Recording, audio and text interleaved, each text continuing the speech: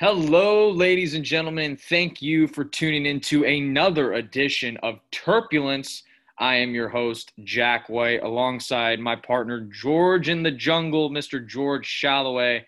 George, another Thursday, but it's a different Thursday. We're coming off of a Maryland victory. We are. We're also getting ready for our first non-night game of the season with the 3:30 kickoff on BTN against the Nittany Lions up in State College. Looking forward to it. I mean, that's going to be an interesting one for sure. Lots to talk about later in the show about that one. But first, last week didn't get the chance to congratulate both Brandon Lowe and Adam Kolarek for making a World Series appearance this year, playing each other, two former Terps on the Maryland baseball team. Adam Kolarek went home with a ring, but still Brandon Lowe with a heck of a season alongside his opponent, Adam Kolarek. So congrats to both of them as well. Now I'm going to toss it over to George. George, why don't we explain the name of our show a little bit instead of keeping, our fans and our listeners out there in the dark? Of course. So the name Turbulence came to be because we were thinking about, what would be a good name for this podcast here that we got. And we thought to ourselves, well, you know what? Some things that we've loved about going to the games over the years was the Maryland flag drop. And at the basketball games, after the 2001 theme song was played and the flag was unrolled all the way down to the bottom of the wall, they would play Turbulence to get the song by Steve Aoki to get the crowd pumped. And we're like, well, we're going through some turbulent times and we're all Maryland fans here. So let's make this Turbulence. And that's how the name came to be. Is that correct, Jack? That I couldn't have said it any better myself, my friend. So that right there, folks, that is how Turbulence came about. So here we go. Before we dive into the segment, George, I think you got a couple of trivia questions to ask me here on our segment, Terrapin Trivia.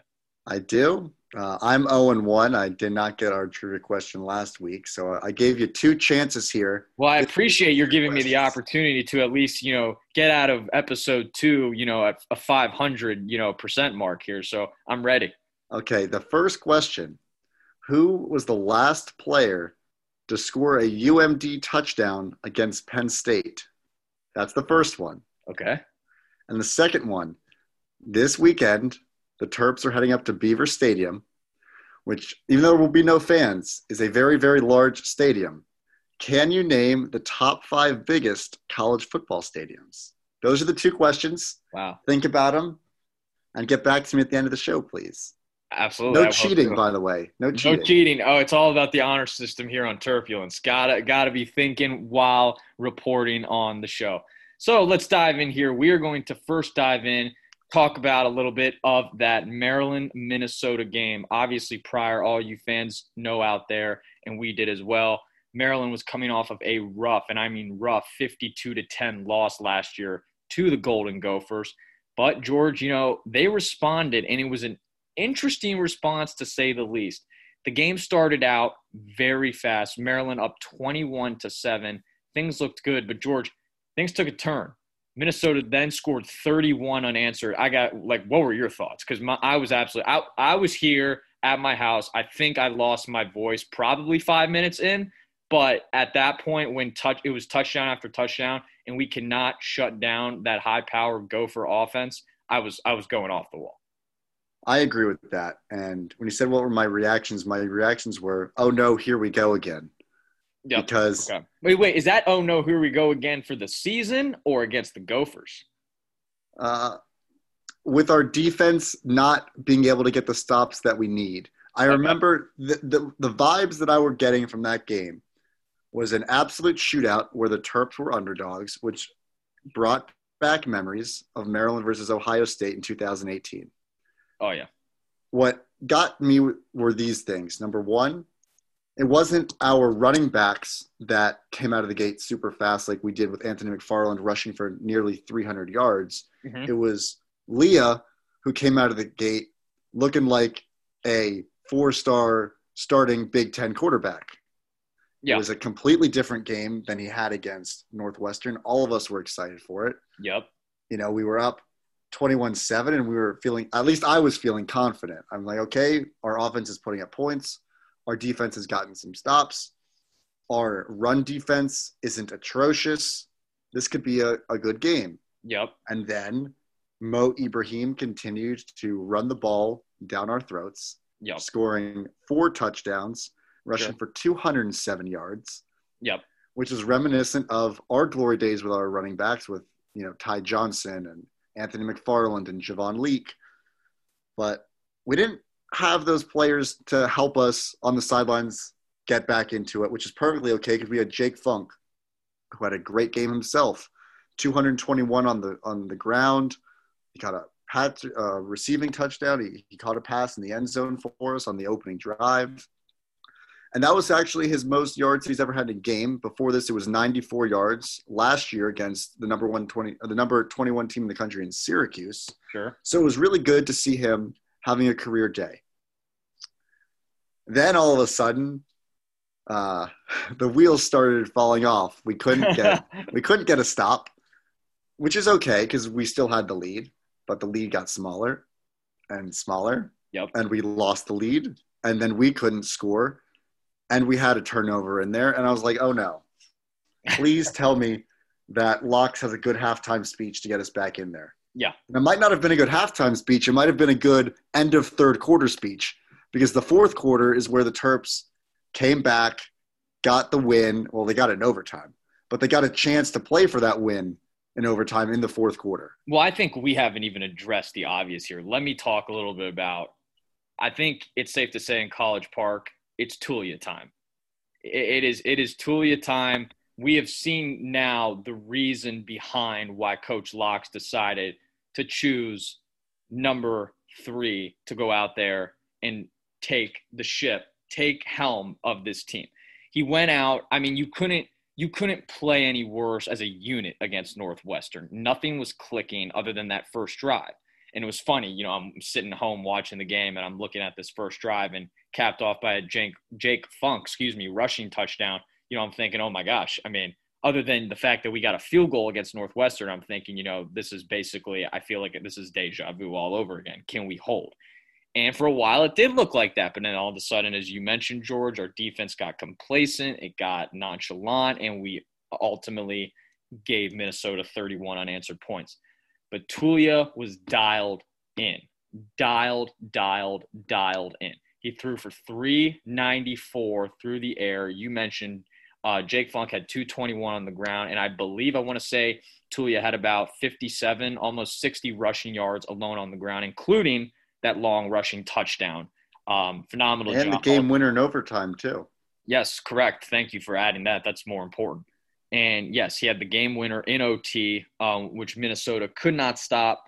And ultimately, he's an elusive quarterback. I got to admit, George, I'd love to hear your thoughts on this. He reminds me of a younger, probably a little more inexperienced Kyler Murray. He's not the tallest guy. He doesn't have the biggest arm in the world, but he can protect himself, and he's very accurate outside the pocket as well. We saw some of that on display this past Saturday at College Park. I don't know if we can compare him yet to Kyler Murray. Kyler Murray was obviously a Heisman Trophy winner, first overall pick. So I wish we can say he's that good. But we can say that he was the best Maryland quarterback that we have seen in a long time. I'm not going to, say that he is the almighty quarterback because we hope to see that performance continue. Because last year we had a couple great games out of Josh Jackson, and then he didn't produce the same way. So I hope this wasn't a fluke. I don't think it is a fluke. He might not be able to throw for almost 400, 3 in the air, 2 on the ground himself every game. Yep. No one's expecting him to do that. But as long as he can continue to make the smart decisions with the football, even though he had that interception, it was off of a tipped screen pass. Obviously, no one likes a turnover, but that wasn't a bad decision on his part like he had against Northwestern, so everyone can live with that. And I'm excited to see what he can do against the Penn State defense, which even though they didn't beat Ohio State last year, they kept it relatively close, or at least closer than I thought it was going to be. Mm-hmm. So I'm interested to see what he can do, again, on the road too. This isn't in the shell. This is up in Beaver Stadium, up in State College. So I hope he can get his first collegiate road win under his belt and be more comfortable than he was against Northwestern on the road. And I think that would be a really good sign for I Maryland would love to fans. see. That's a great point. I would love to see if he's able to use this past weekend as momentum. It was homecoming at Maryland. There was a lot of hype into it. No fans there, but still a big day in College Park, and he did a phenomenal job in getting the win. But you're absolutely right, George. To compete in a Power Five conference, a conference with so many ranks, so many prestigious football programs, you need to be able to win on the road, no matter who you're playing. And, I'm very aware Penn State has a phenomenal program, has for years. They're a great football team, very sound. Unfortunately for them, they are 0-2 headed into this one this Saturday. Ohio State gave them quite a beatdown last Saturday, prime time on ABC. However, I know they're going to be coming in a little upset and pissed off, and they're looking for that first win. So it's going to be interesting. Tulia, is up against a lot. He's going to be facing a much better defense in comparison to Minnesota, and it's going to be interesting to see how him and his receivers, in particular, are clicking. Are they going to be able to have the same chemistry they did? Because I know we're going to need to see a little bit more out of Raheem Jarrett, the recent recruit, freshman. We're going to need to see a little more from Jay-Sean Jones. And we're definitely going to need to see more, I think, from junior Dante Demas Jr. Those three guys are a key asset. Freshman, redshirt sophomore, and junior. All of I those agree guys with that. need to step up. I do. Even though I think that You can't win every game with Jake Funk. I'm sorry. It will not work in the Big Ten. It's just not That's true. That's true. But we do have to realize that Jay-Sean Jones had 103 in the air, which was a career high for him. Before this, his best receiving game was 73 yards against Texas in 2018, a ranked opponent there too. And Dante Demas had 101 yards and a touchdown for his third time in his career getting 100 receiving yards. He also did it against Purdue in 2019 and Howard in 2019. Howard obviously is in a D1 team, but Purdue was, and that Purdue game was with the Pig getting his start. It wasn't Josh Jackson, so it was a new quarterback for him to get used to, even though they've obviously played together in the past. So I think that, yes, the receiving core needs to have a similar game to Minnesota, but they all had good games against Minnesota. Raheem Jarrett, even though he is a five-star freshman, we have to realize he's a five-star freshman. He will develop into all the hype that we all want out of him. Sure. But it was his second game. This game coming up is his first Big Ten East opponent. We have to not cut him slack, but we have to realize that only TBIA, the best is ahead, as Coach Locks always likes to say. Well, so I continue. Go ahead. Yeah, no, thank you, George. You make a great point there, but I think a name that is overshadowed a lot and not mentioned is Penny Boone. I think we really need to take him into consideration here. 4-star recruit, was ranked 18th highest in the country coming out of high school. For running backs, correct? Running back, correct, yeah, behind Jake Funk. And he's a battering ram. He's 6'1", 245. You couldn't ask for a better compliment with Funk and Boone. They're both built very similarly. Obviously, time of possession, them on the field is definitely weighed differently. It certainly was against Minnesota. But, he chose Maryland over schools like Tennessee, Michigan, Michigan State, Purdue, Indiana. Not to mention, let's just bring to the table here, 4 of those schools I just referenced are in the Big Ten. And he chose to come to College Park. So I think, Locks needs to think about putting him in there more, not relying on Jake Funk, and, spreading it around, not making it so predictable for defenses when Funk is in and on the field. I agree with that. Last week when you asked me who would be the X factor for the Minnesota game, I said it would be Penny Boone. And it kind of was, because he fumbled on the goal line. Yeah, that's correct. And that really was a dagger to the Maryland offense, because at that point it wasn't looking good. Obviously we came back and rallied, and it'll go down as a Maryland classic for a long time, but Penny Boone got 1 carry and he fumbled on that carry. So I think that could be one of the reasons why we didn't see him more in Minnesota after that. But I do agree with you that we need to spread the wealth in the running back room. It's not as deep as it's been in years past, just because, as you said, Penny Boone's a true freshman. Isaiah Jacobs is a true freshman. And Yep. Jake Funk is a redshirt senior. So this running back room will develop. It will take a little bit of time. It'll take coaching. It'll take film study. It'll take playing in more Big Ten games, which is okay and perfectly understandable. But I agree. I would like to see Penny Boone on the field a little bit more. Also, we still are waiting to see what's going to happen with the suspension with Tayon Fleet Davis from last year. He got in some off the field trouble. Yeah, he's absolutely. back this year, but he hasn't suited up yet for the Terps. So even though he's not playing, though, he's still at practice. And Locke said in his press conference that he's been a real good mentor and a real team player.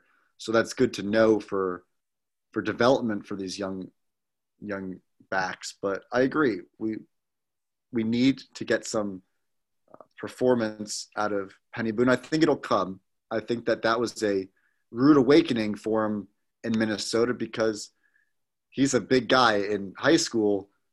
You just hand him the ball on the 1 yard line, and the defenses, will lay down for a guy like that. They won't want to get physical, but Minnesota played physical on the line of scrimmage, even though their run defense might not have looked like it. It worked there. So in those short down packages, I expect him to probably get some more carries going forward, but two hands on the football. That's all I have to say going forward. Oh, I mean, at all times. I mean, he's got to be really careful, really, really, really careful with that ball in the future. Now, let's kind of transition here to Penn State. Let's transition to what Maryland's got ahead of them this coming Saturday. The all-time series, Penn State leads the Terps 42-1, with their longest winning streak being 24 games from 1962 to 1988. Maryland has not won in quite some time. Now, last week, George, you and I talked about this before even getting on the air. Clifford did not have a good game against Justin Fields and the Ohio State Buckeyes. Went 18 for 30, threw for 3 touchdowns, only 281 yards and a pick. But, however, it was not a really balanced rushing attack. Ford only having 8 carries for 36 yards. So, if you ask me, it didn't happen last week against Minnesota, George, but that D-line, that front 7 for Maryland really has to play better, because I think they can put the pressure on Clifford and his arm like he was forced to do against Ohio State. I agree. Speaking about the front 7, some more Maryland news is that, I don't know if you saw, but Marcus Bradley, one of the 4-star defensive tackles, decommitted from Maryland. Oh, man, I did saw. I was shocked by that. Well, I was also pretty shocked, because he said that his reasoning for it was that he didn't like the Maryland scheme, and that's fine. He can say that, but I really feel like that was a thing that he would have known before committing to Maryland, was the kind of scheme that Maryland would be running. So that's okay.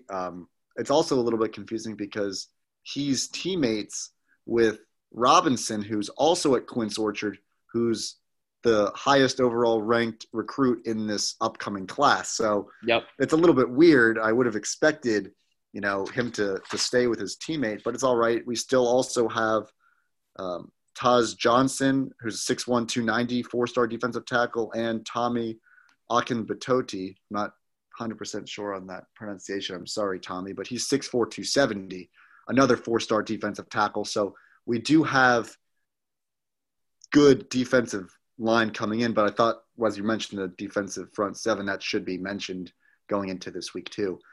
But I agree. The Maryland defensive front 7 does need to play well. They need to get physical.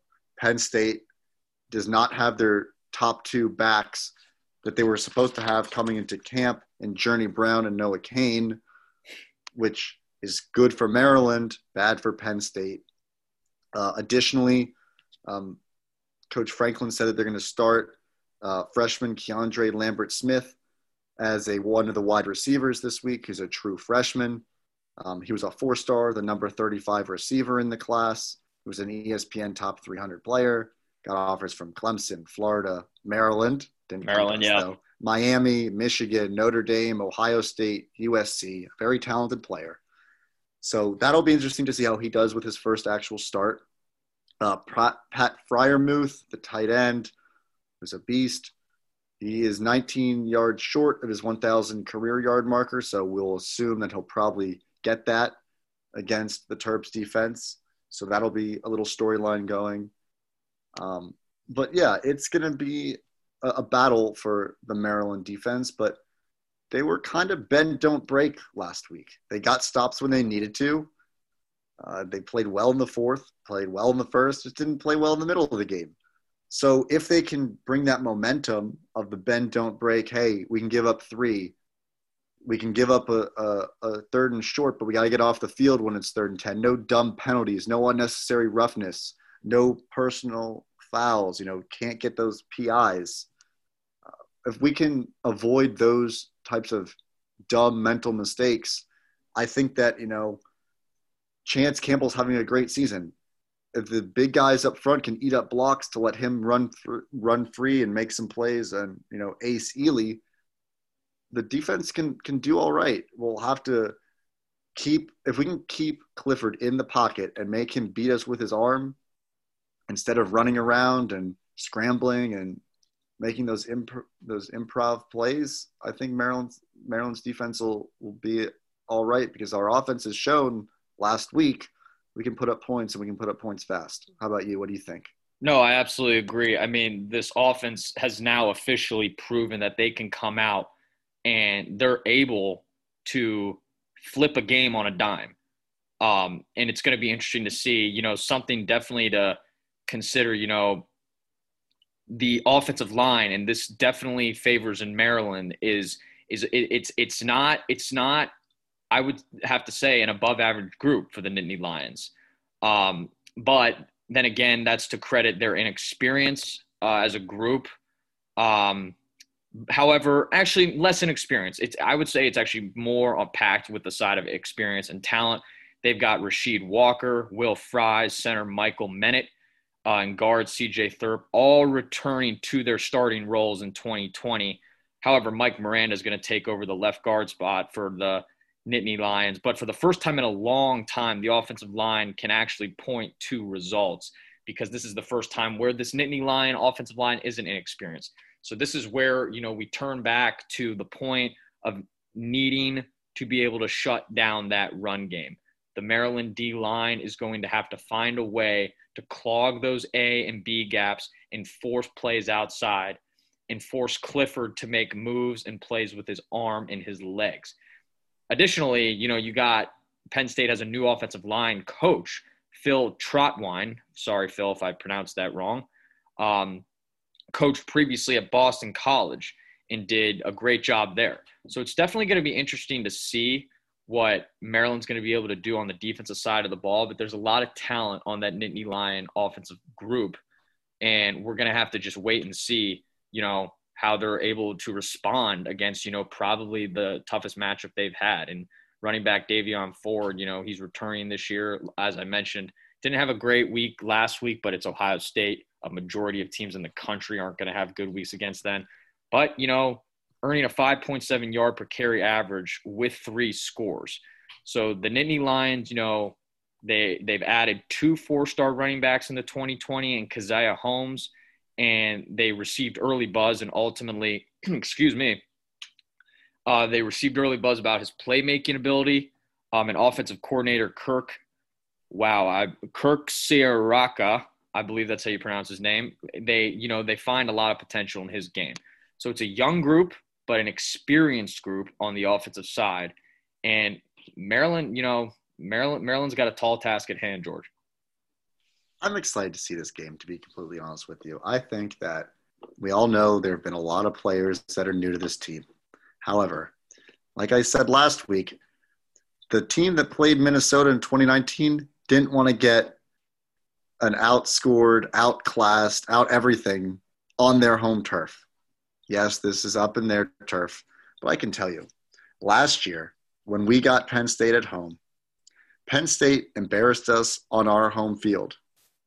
There aren't fans in the stadium, which is good, because last year the Penn State fans, I'll say this, I've seen a lot of teams play Maryland home in both the Xfinity Center and the the Shell and Maryland Stadium. And those Penn State fans, man, they're very school spirited. I'll say that about them. But I would say, as one WFT fan to another, Penn State is probably our Dallas. Sure, I'll say that. I remember that there were a bunch of students from Penn State that came to the game that invaded our student section, and we needed to get security to escort them out. That's the type of experience we got last year. Do you love that, or do you hate that? Because I got to admit, I mean, that's the beauty of the rivalry. I mean, I hate that.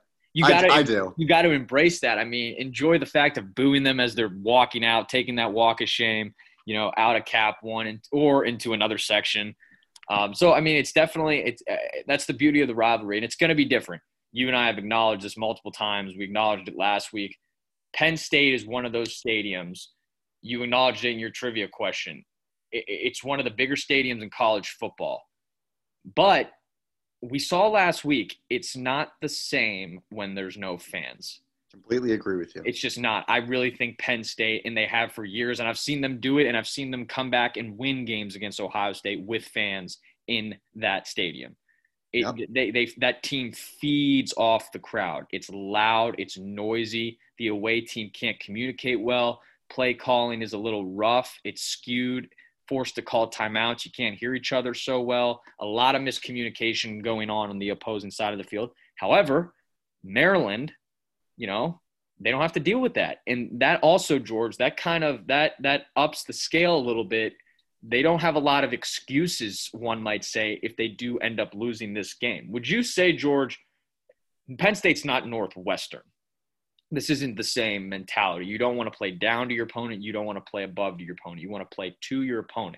However, what do they need to do differently against Penn State than they didn't do against Northwestern? Because let's not go back to the game where they absolutely shined on offense.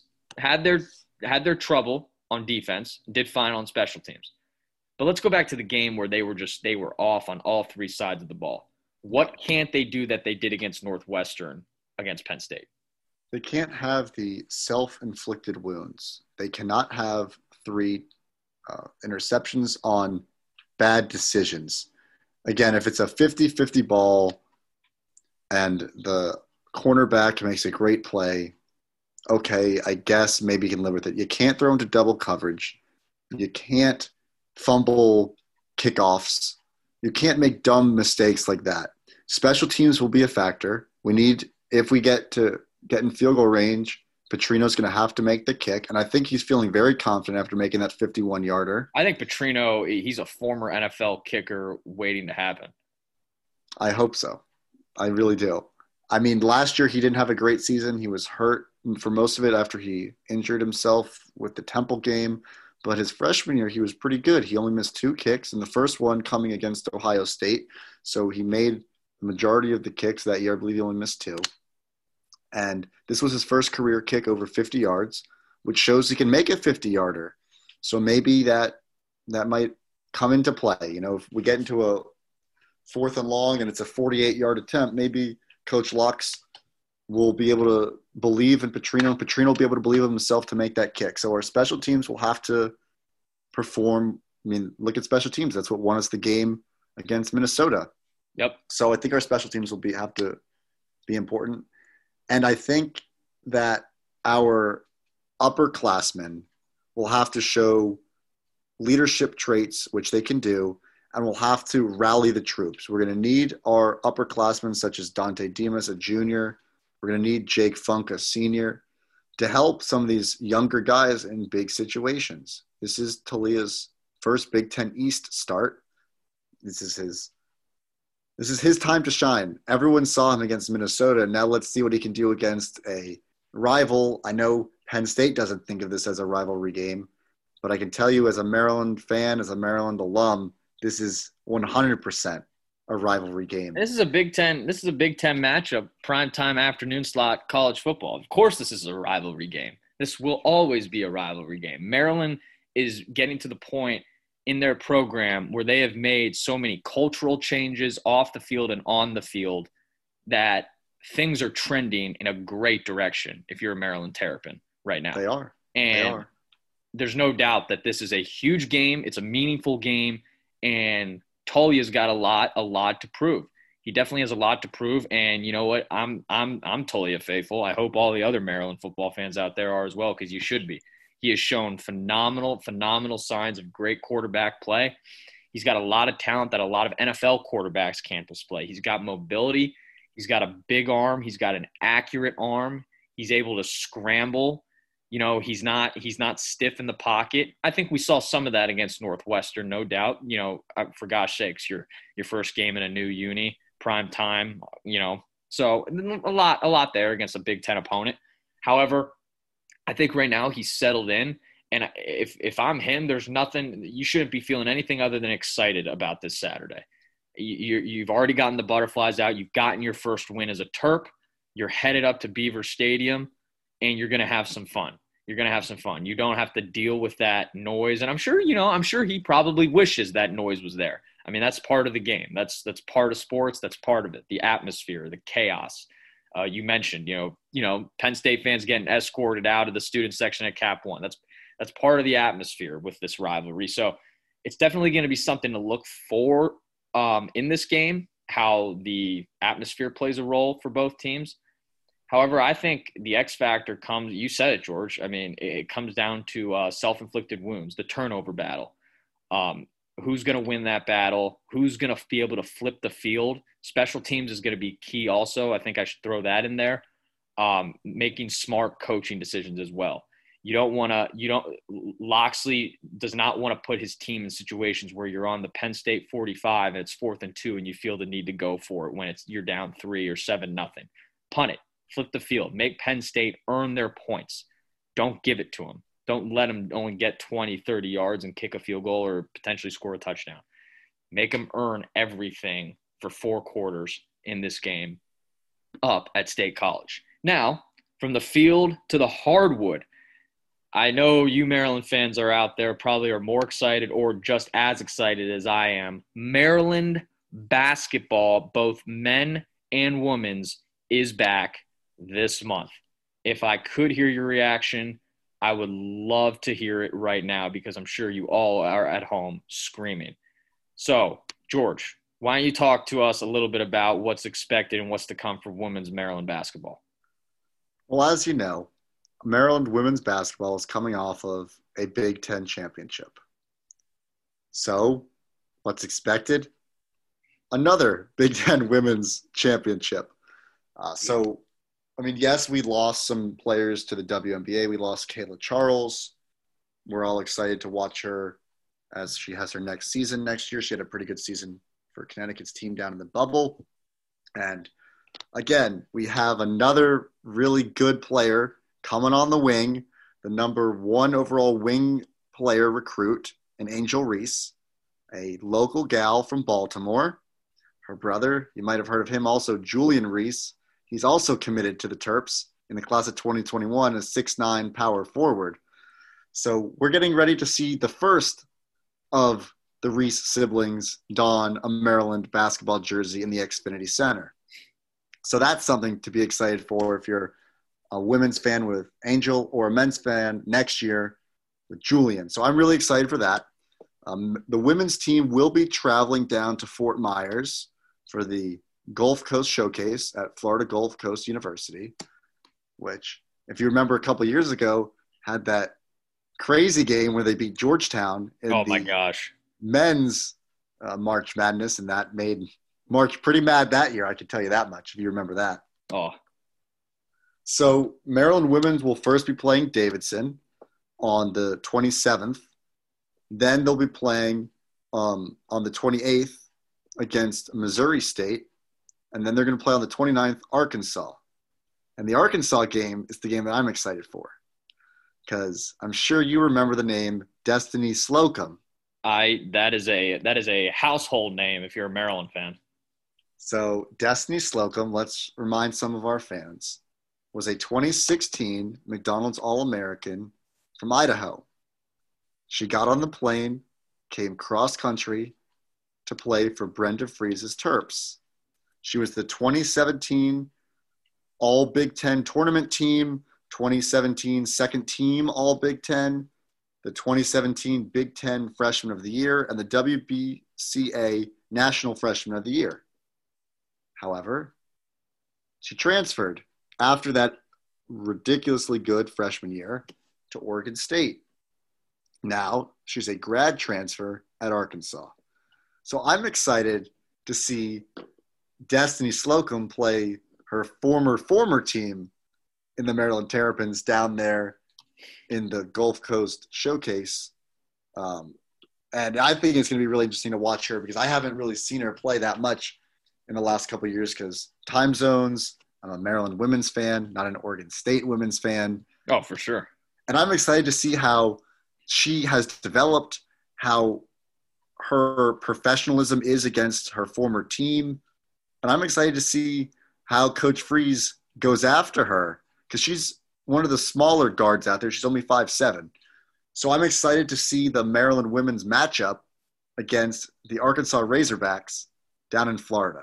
That's what I'm really excited for. Are you? Oh, I'm pumped. I mean, Maryland's women basketball has so much going for them right now, especially Coach Freeze grooming these players to be the best they can possibly be. I mentioned last week, you got Katie Benson, you got Chloe Bibby, you've got all of these returning sophomores, juniors, and seniors coming back that are used to the system, used to the coaches. And George, I mean, when you win championships, there's no expectation lower than doing it again the next year. Right now, Maryland's women's basketball is in the driver's seat without question against every single team in the Big Ten. They are the team to beat. However, in Maryland's men's basketball, they are reportedly to travel to face the Clemson Tigers as part of the 2020 ACC Big Ten Challenge. Now, unlike women's, not all of the men's basketball schedule has been released up to this point. Maryland has faced Clemson, the fifth most out of any program in college basketball, posting an 85-46 record in 131 games. Maryland suffered a 77-73 double overtime loss to the Tigers on March 2nd, 2014, which was the last time these teams played. Unfortunately, not exactly in the favor of the Terps. They are 1-5 in this challenge since joining the Big Ten in 2014, winning its last game against Notre Dame. However, as members of the ACC, the Terps posted a 10-5 record, so it's going to be interesting to see. And some other notable games in this Big Ten ACC challenge are Michigan State, Virginia, Louisville, Wisconsin, Penn State, Virginia Tech, Ohio State, Notre Dame, Duke, Illinois. Obviously, we got Maryland and Clemson. And one that I'm actually looking forward to, which I think is a little bit under the radar, is Indiana versus Florida State. Indiana, I think, is going to be a very underrated Big Ten team this year. I don't think they've gotten the credit they deserve the last few years. And I think they're going to be a team to watch. They're going to be a team to watch. I know, George, I know you know, I've been to Xfinity Center 2 times getting to watch the Hoosiers. I know Maryland's won both times, but it's been close, and it's been interesting games. And I know one of those times in particular, Maryland actually blew a second-half lead and was able to come back with minutes, and I mean minutes, 2-3 minutes left in the fourth quarter to win it 73-72. So it's definitely going to be an interesting Big Ten ACC challenge this year. Not to mention, something else to look out for, George. This is not exactly the same Maryland basketball men's team they had last year. They're going to have to rely on some of the more experienced veteran guys like Darrell Morsell. Last year, he was 2-time academic All-Big Ten. And also, he was the 2019 Orlando Invitational All-Tournament team. He had a heck of a year. He appeared in all 31 games and made 29 starts. Did a phenomenal job. But his coaches say, and he, if you're just a fan, he's known for his defensive play. Last year in the Orlando Invitational Championship, he held the nation's eventual leading scorer, Marcus Howard for Marquette, who averaged 27.8 points per game to only 6 points on 1 of 12 shooting.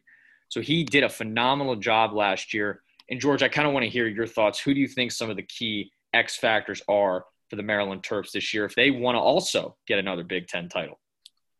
Well, Darrell Morsell is a great defensive player. cannot completely forget about his offensive glory. As we just played Minnesota last week, I remember last year in the barn, he hit probably one of the most memorable shots He for in this decade. Yeah, that is definitely a top 3 shot from my perspective in, the 2010 to 2020 decade for sure. Well, think about it. If he misses that shot, we lose that game. We're not co-champions of the Big Ten. Nope. So there were a lot of games that could have changed our outcome, but that is one of those games where you have to think about Darryl Morsell, definitely the hero of that game. But you asked who are the other X factors. You have to think one of them has to be Aaron Wiggins. He's going into his junior year. He's on the Julius Erving small forward watch list. He should be groomed now. He should be confident now. He has the ring. He knows what it takes to win that ring and hang the banner. He has to be one of the guys to lead the team. And I'm going to say it again. Maryland's big men have been pretty good over the last few years. Bruno Fernando. I'll start with Bruno Fernando because Checo wasn't great. Yvonne Bender wasn't great. Diamond Stone was kind of a bust. So we'll start with Bruno. Bruno gave us 2 really good years. Then we got Sticks. Sticks was the lone big man last year. We ran a pretty small ball lineup. So I'm going to say with Sticks' absence, we have to see how Chol plays because Chol has the body to be a very good rebounder. He's 7'2". He's got a very good wingspan. He's got the experience now. He played half the season, but he played in Big Ten games. Chol has to be an impactful player this year. Everyone wants him to be. Coach Turge hopes he's healthy now. How can you not be impactful? I don't care what your numbers are. I don't care your experience. I don't care your history. How can you not be impactful when you're 7'2" running up and down a basketball court? He should be averaging a double-double at the least in points and rebounds, potentially a triple-double if you mix in blocks. The guy is an absolute diamond in the rough kind of talent that Coach Turgeon and the Terps need to take advantage of. I agree. I just hope that he can live up to his potential. And it might not be this year. Maybe it's next year. But we need to see a large improvement to be able to fill the shoes that both Bruno and Sticks have left him. And he'll get that mentorship from Galen Smith, the transfer from Alabama, and hopefully he can learn under his tutelage. Obviously, Coach Turge will coach him up. He's been in the system for, a year now, but we'll see what he can do. But I'm very excited to see him. Another one of the players that will have to have a good year if Maryland wants to make any sort of run at the Big Ten championship to repeat there and go to March has to be Ayala. He's our most experienced guard on the team. And you can't be a very good college basketball team without a playmaking guard. Be it assist, he's a good team player. He can make the passes that you need. He can see the floor. Or he just goes down the lane, drives, gets fouls, just scores.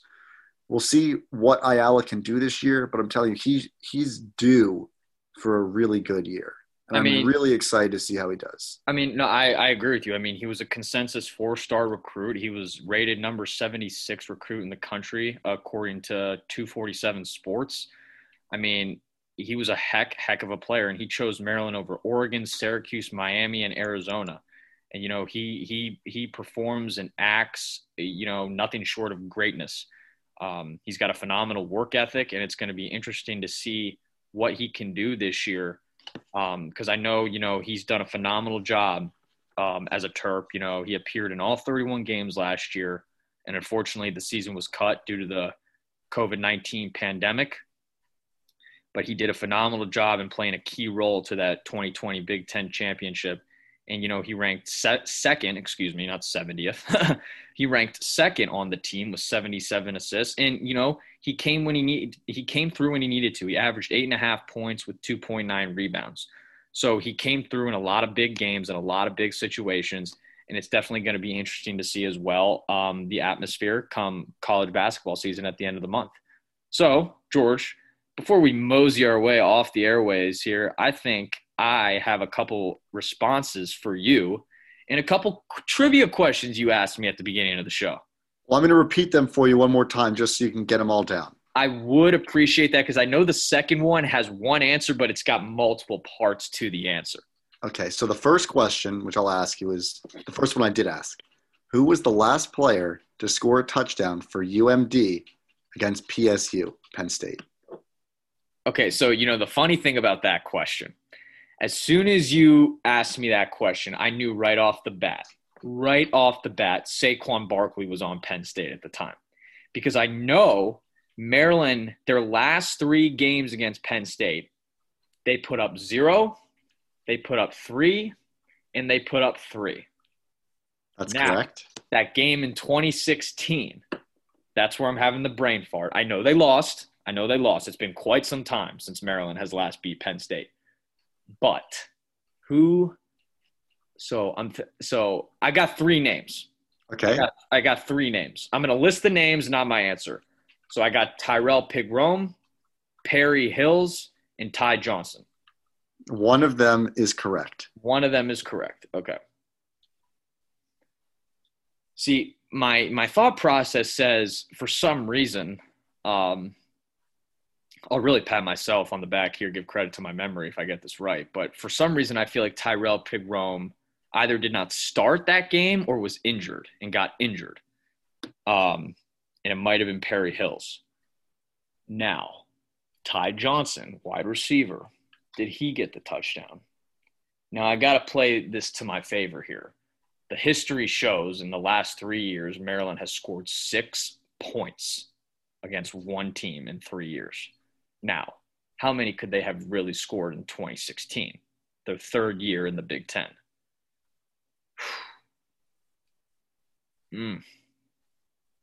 Okay. I'm going to lock my guess in. Okay. I'm going to say it was Ty Johnson. It was not Ty Johnson. It was not Ty Johnson. Who was it? It was Tyrell Pigrome to score our last touchdown against the Nittany Lions. He got a rushing touchdown in the second quarter, and that was the last time that we scored a touchdown. Okay. October 8th, 2016. October 8th, 2016. Okay. All right. Good question. Ty Johnson was a good guess, though. Okay. When I was thinking about that, I was like, okay, quarterback's got to be involved. But I was like, what if the quarterback threw it to Ty Johnson? But don't forget, Ty Johnson was our running back. Yeah, he was a flex. He played wideout too. But he kind of reminds me of a little bit of a, not to go like too off topic here, but kind of like a, I don't know. Who would you compare him to in the NFL? Sort of a flex player. There's a lot out there, but no, I really thought Ty Johnson. Oh man, that was a good question. Okay. Now the second one.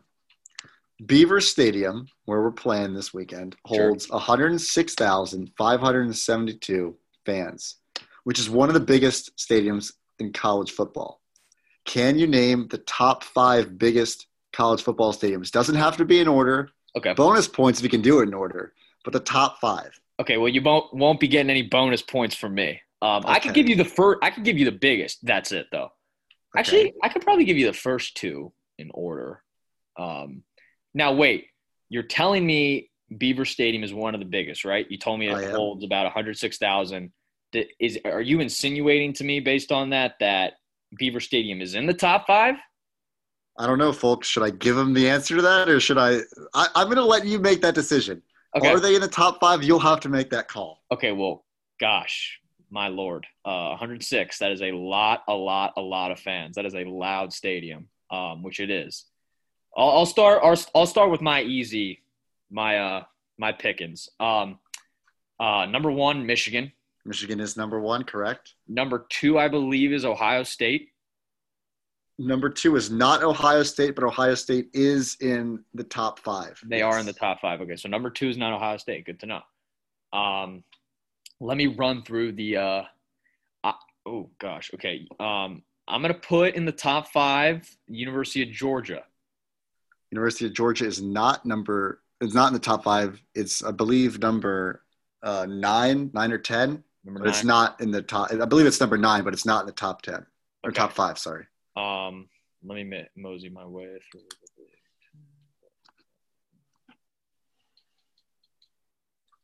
I am going to do this. I'm going to put Penn State in the top 5. That's correct. Penn State is number 2. Okay, so we got 1, 2, and 3, 4, and 5. Okay, I'm going to take a little bit of shot in the dark here. I'm going to put Texas A&M in the top 5. Correct. They are number 4.